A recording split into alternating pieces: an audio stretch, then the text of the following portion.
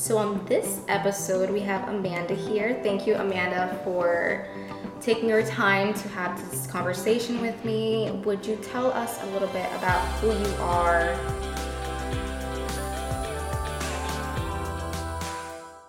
Yeah, sure. Thanks, Diana, for having me. So I know we've met for a few years now, right? Yeah, I can't believe it's been 5 years. Yeah, 5 years is a pretty long time to think about it. I know. I was a senior in high school. That's crazy. Yeah.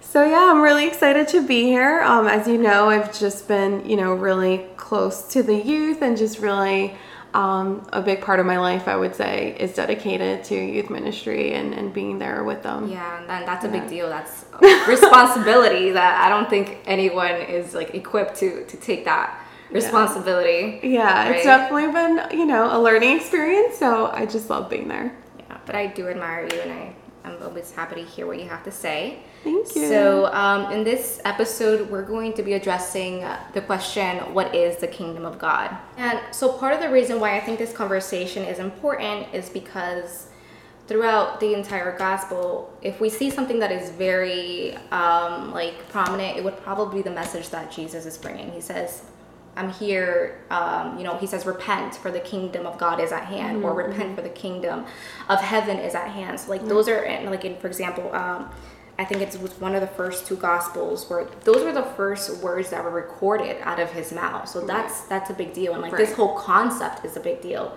Right. And then he says something interesting in John that is not mentioned in any other gospel. He says, my kingdom is not of this world. If my kingdom were of this world, my servants would have been fighting that I may not be delivered over to the Jews, but my kingdom is not from the world. So would you give us a little bit of more context on that? How should we understand it? How should we apply it? And how should we move forward with this? Yeah, no, definitely. So John 18, there was so much going on there. There was a lot of tension, it was the moment where Jesus is arrested, and there's just so much because, as we know, Judas, who betrayed him, was one of the ones who were literally showing these soldiers that were going to arrest Jesus where he was. So there was already that rejection right there just shown through Judas. And then we see that Jesus is taken. And then in the middle of everything going on, Peter denies Jesus.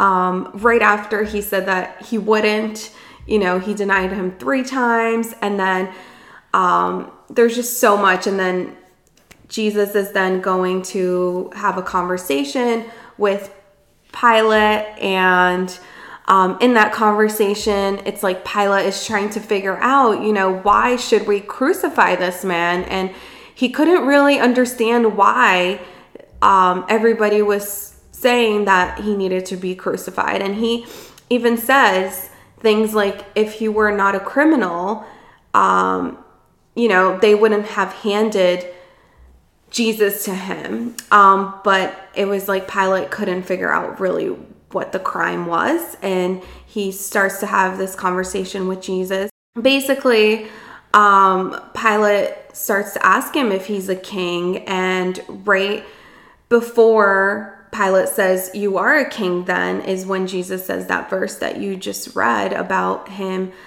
his kingdom not being of this world. And Pilate just keeps saying, okay, so you are the king.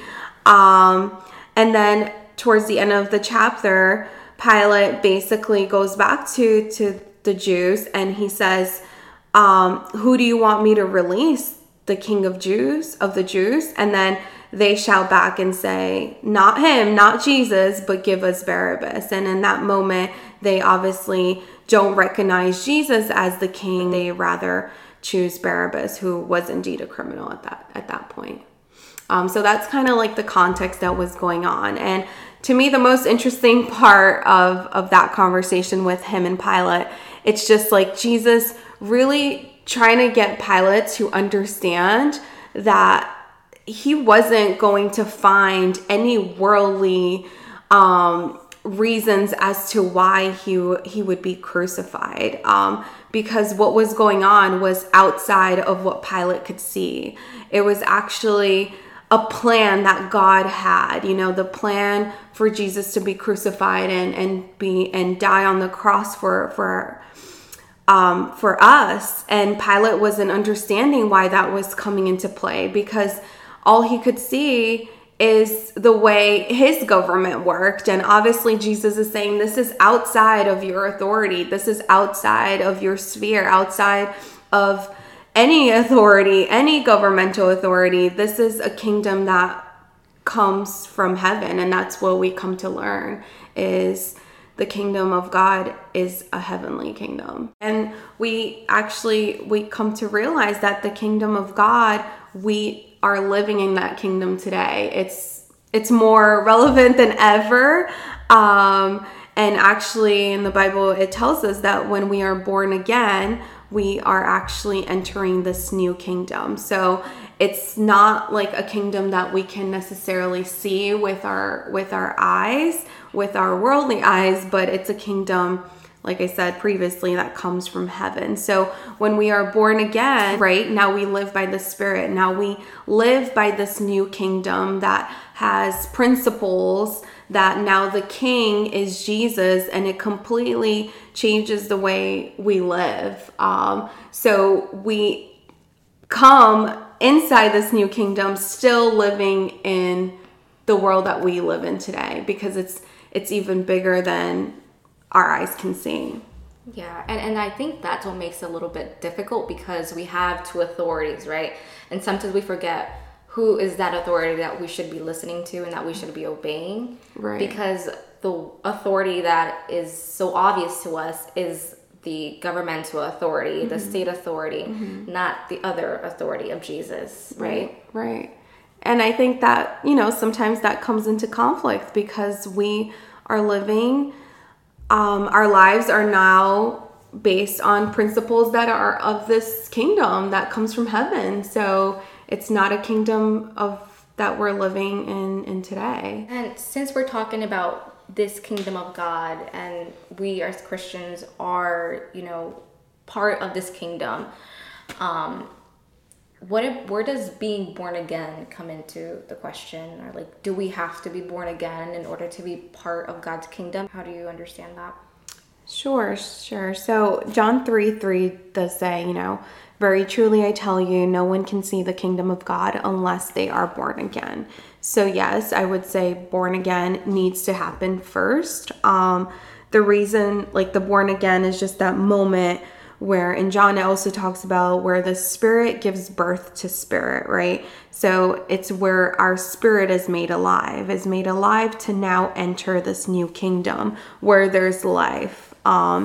So that moment where we're born again, obviously there's first death that happens. And that's death to ourselves, death to living part of this world full of sin. And in order for us to enter this new kingdom, we enter it as a new creation, right? So that does need to happen for sure. It's important for us to tell apart differences, or being able to know what is something that is of God and something that is of the world. Right. Because I was in a situation where I couldn't tell apart what was of God and what was of the world. Yeah.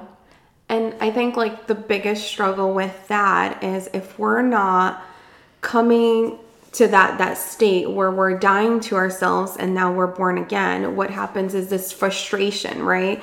Of I'm trying to live this new life, but I didn't fully die to my old life. And I think that's where the frustration stands. So now I'm trying to live a life after the resurrection, right? After being born again, living by the Spirit, but that didn't really happen in my life. Let's say, So then that's where the frustration lies. So I think that's important for everyone needs to go through that switch of kingdom. Now I'm in this new kingdom, now with a new king. Now I'm no longer the king of my life, or you know, the devil's no longer the king, or whatever, the darkness, whatever we want to call it, you know, it's no longer that authority that we follow, but it's now a new authority. And I think that needs to happen in everyone's life in order to click, where it just becomes very,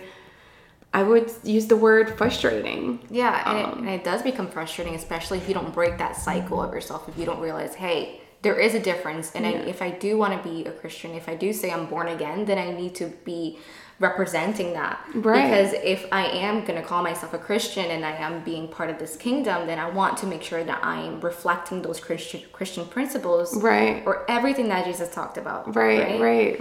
But it is confusing, especially I think that for a lot of people that say, okay, I want to accept Jesus. Mm-hmm.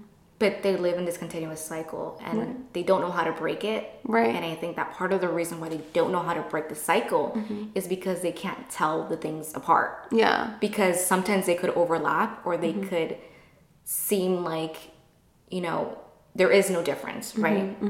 Right. And that's true. But, you know, like, we got to think about, like, what's our foundation, you know, if it's in the gospel, if it's in what Jesus did, which was die on that cross and resurrect and become the king, that he always was, then everything that I do needs to come from that place, you know?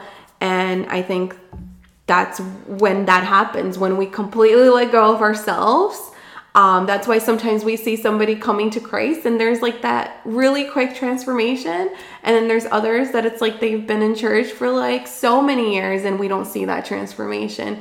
And that's not like to be judgmental or anything, but it just shows us the power of surrendering to Jesus, the power of when we allow ourselves to let go and he completely takes over into this new kingdom that we're living in. And now it's like, that's so much powerful than anything that we could do. And that's huge, because I think Paul talks about it. He says that you must like pick up your cross and like follow him, right? Yeah. Or Jesus says, pick up your cross and follow me, or you're not worthy of me. Right. Or if you don't hate, you know, your mother and your father, then you're not worthy of me in my kingdom. So like there's a high expectation of how we're supposed to live our lives and how we should be, you know, his representatives on earth. Because it's not enough to just say, you know, I've been born again. Yeah. I mean, when we look at Jesus, like what did that look like to him? It was like dying on a cross. Like there's nothing pretty about that, but that cross symbolized like what we're living in today.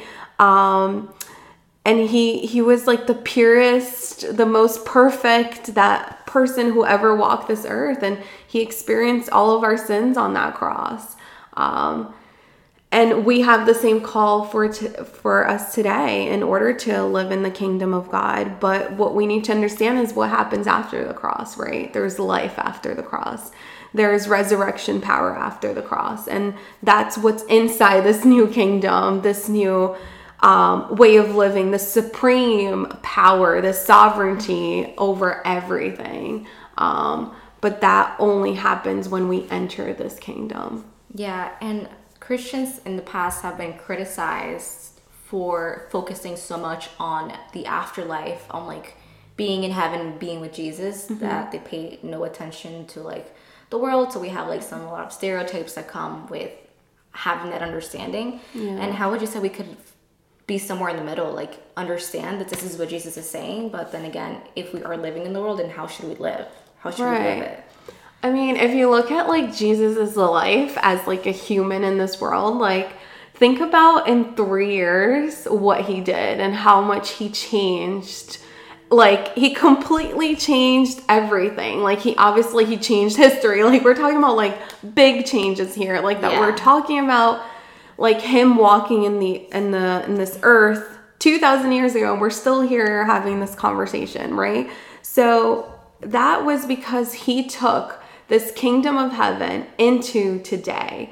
or when the time was that he was here, he took the kingdom of heaven and he brought it to earth, right? He brought it to our daily living. And that's the same thing that we do today. The kingdom of heaven is not just to be lived when we go to eternity. As Christians, we are called to live this kingdom here. So It actually starts here, the moment we come to Christ, right? It needs to affect our world today. That is literally it. I mean, there's a passage that I believe it's Luke 10 that Jesus calls for the 72. Like there was like the disciples to go out. There were these followers of Jesus to go out, and he tells them to go into this town and preach the kingdom of God, and basically like heal, like do all these things in the name of the kingdom of God, right? And then when they come back, and that's different, because I would expect to hear in the name of Jesus.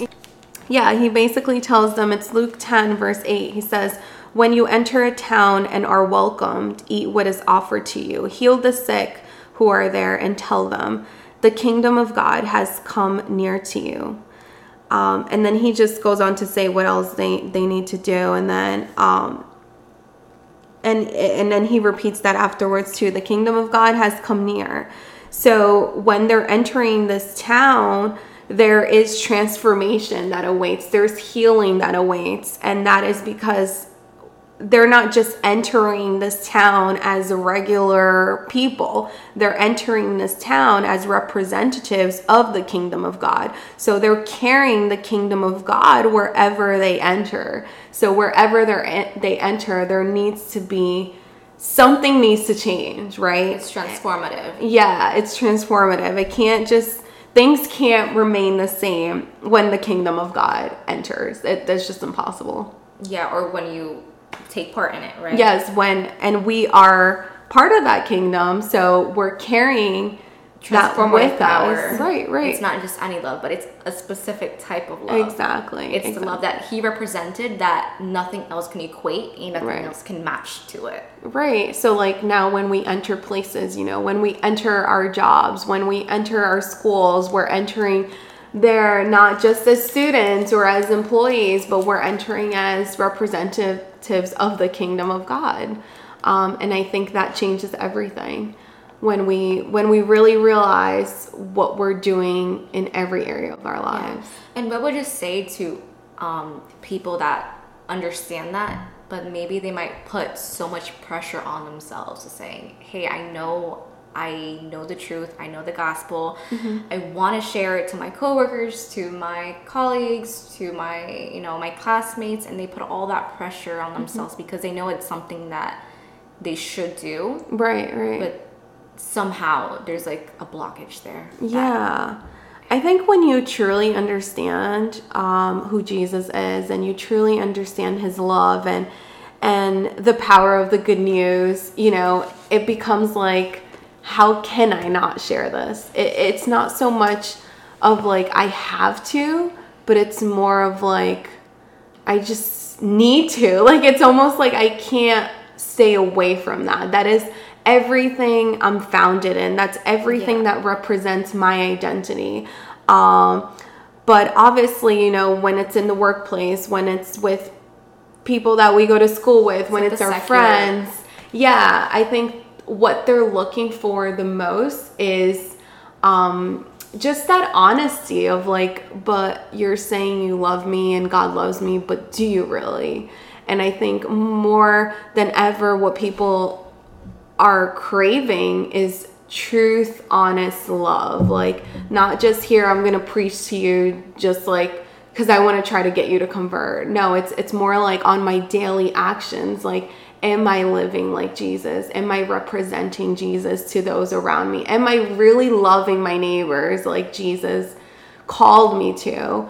I believe that's what living in the kingdom of God looks like, like when we enter a place, like they notice that there's something different about us. It's like not so much on maybe because we're just saying it and we're preaching it, but just in the way we carry ourselves or in the way we respond to things. I think that's what the world needs the most, more than ever now. There's like this craving for it. And you bring up a good point, because maybe it doesn't look the same for everyone. Yeah. Because we might put the pressure on ourselves, like being a representative of God looks like me preaching to you, hey, yeah, look what Jesus did to me, yeah, and he can do it to you too. Yeah. Maybe it looks different, yeah, to each individual person, right. And God could use you, or God could use you in whatever way mm-hmm. to still display those characteristics. Yeah, no, for sure. I mean, in Ephesians, it talks about like in every opportunity do good.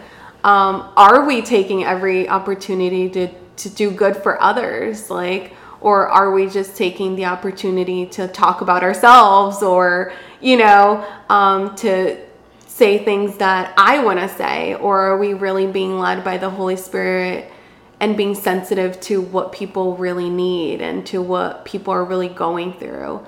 I think that's important to really think about. So as we end with some encouragement, would you say that following Christ, being part of his kingdom, looks a specific way that we need to follow? I mean, we know that we need to follow Christ, but for our own individual lives, does it look different for everyone, or the same? What would you say to that? Sure. No, that's definitely a great question. I think in the general aspect, like we're all called obviously to be born again, to die for ourselves, to live with Christ. Like that definition is obviously all the same, but everybody's life, like it's going to look differently. So obviously, like the things that I need to put on, like when I carry my cross, that I need to put on my cross might look different than yours, right? So because there might be things that are getting in the way of my relationship with Christ that is different than yours.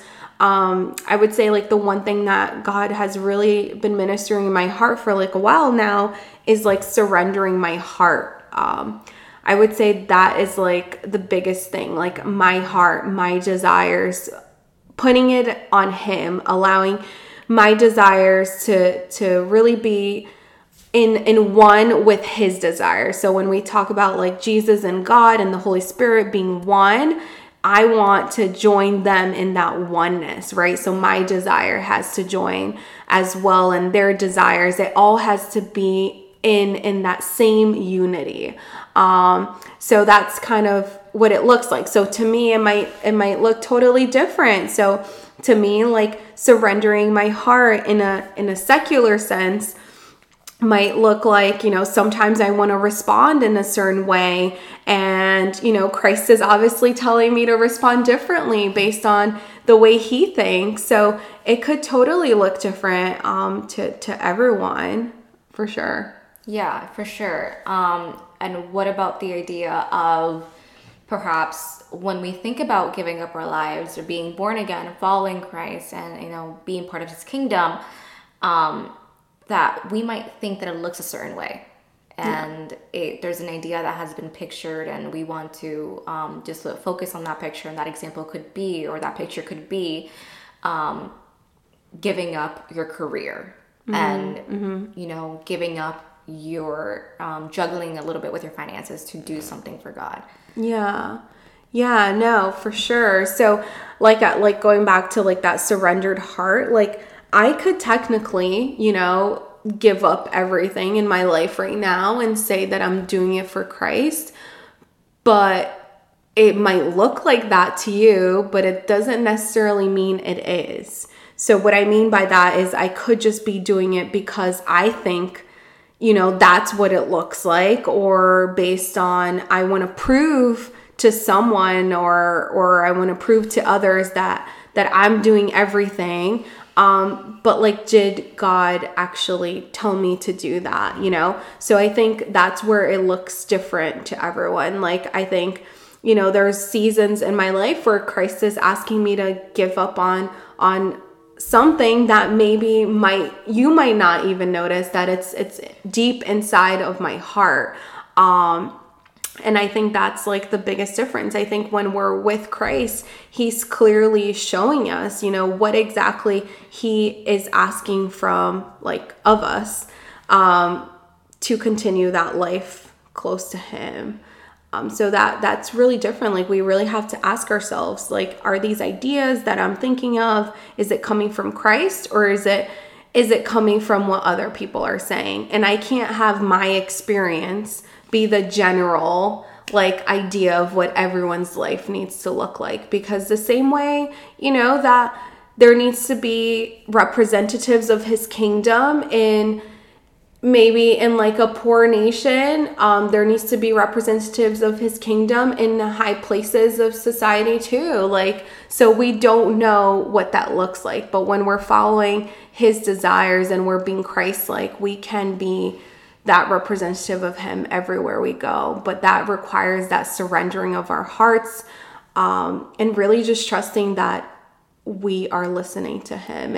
And that's why he gives us the Holy Spirit, right? When Christ left, he also left us the Holy Spirit, because he knew that we were going to need that guidance. He knew that we were going to need to really discern where we were walking towards, because everybody has a different purpose. Yeah, for sure.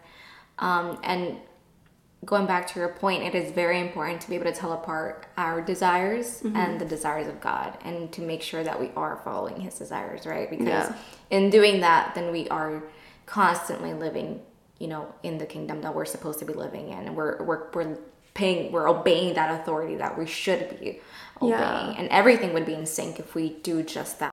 I would encourage, like, anyone that's listening to this to really just look inside of their hearts and really ask themselves, like, truly, is my life surrendered to Christ? Is Christ enough? That's always the question that I ask myself. If he removed everything from my life right now, is he enough? Like, is it fine? Or do I need to do something else to prove to myself that he's enough? Because in the end of the day, he needs to be enough, right? So I would say one encouraging thing is really to just build that foundation in him, so that he can be the one who's really guiding our lives, and we're fully surrendering to our ideas, to our way of thinking, and we're allowing him to be that guide.